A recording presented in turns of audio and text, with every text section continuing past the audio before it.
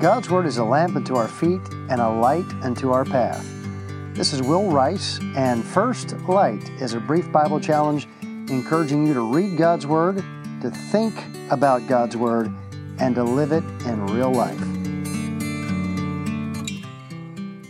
So maybe you've looked at old pictures of family from generations ago, or maybe you've walked into a Cracker Barrel restaurant and you've seen all those old photos from farmers and factory workers and what have you from 100, 200 years ago, staring down at you, usually unsmiling, and obviously from a different era, a different time.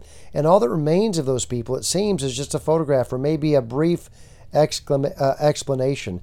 So many of those names are kind of lost in obscurity, and those faces are mysterious. We really don't know who they are. 1 Chronicles chapter 3 and 4 are part of the longest genealogy in the Bible. There is importance to it. However, these are old names from far ago and long ago, and most of them are more than black and white photos on scratchy tintype. These are people that we really all know almost nothing about. And yet there are things that stand out. There are three things that stand out in particular about people, if anything stands out at all, as you look at 1 Chronicles chapters 3 and 4. And as we read these, you might ask yourself, for what am I known? For what will I be remembered? In other words, what stands out in your life now and will make a difference in the future? Chapter 3, verse 1 says, Now these were the sons of David, which were born unto him in Hebron. Verse 5 says, And these were born unto him in Jerusalem. So these names are obscure, actually, but they are notable because these were the sons of a king. And so one thing that stands out for most of us is how you were born, that is, into what family you were born. Now, you have no control over this. And quite frankly, even for David, these are the sons of David. In verse 9, the Bible says, These were all the sons of David beside the sons of the concubines. Now, it is one thing to be the son of a king. It is another thing to be the son of a concubine.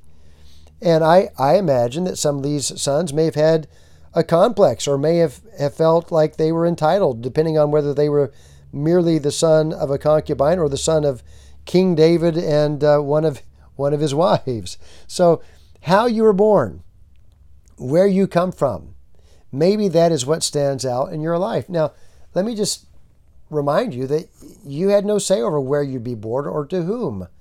Maybe you've been very blessed by your upbringing. Maybe you feel like you're at a disadvantage.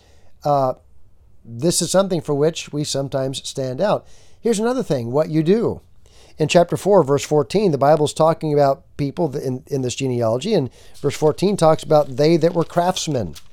In chapter 4, verse 21, the Bible talks about those that worked with fine linen. In verse 23, the Bible talks about those that were potters.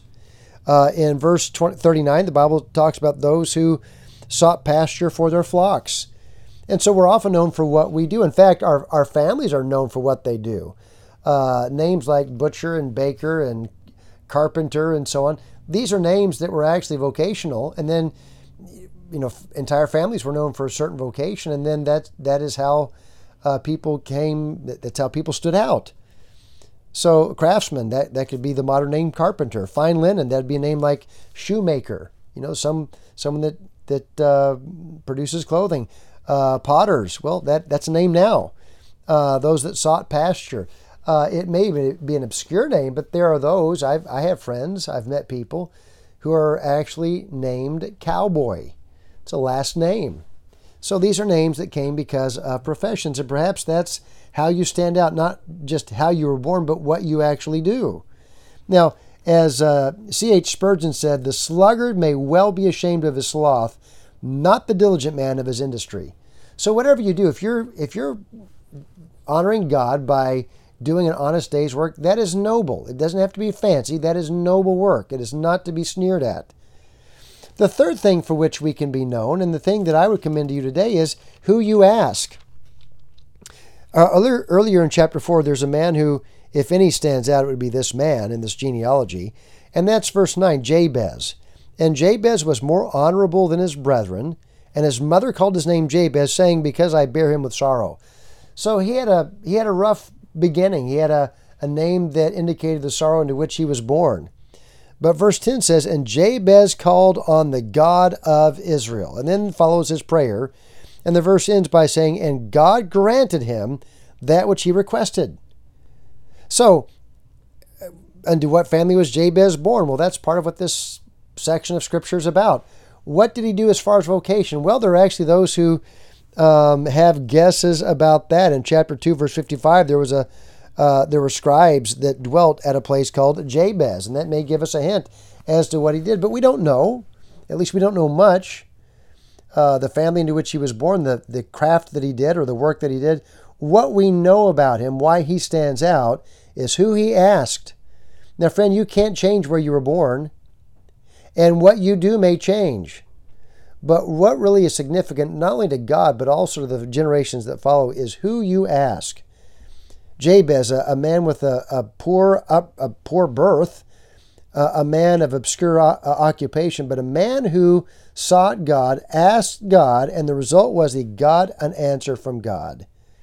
Friend, you are not helpless. You cannot determine how you were born, and maybe you feel like you can't determine what you do, but the fact is you're not helpless, nor should you be independent. There is a God in heaven, and while no one may remember your name in 1,000 years, God knows you and God does remember you. And what matters today most, what should stand out most, is not how you were born or what you do, but whom you trust.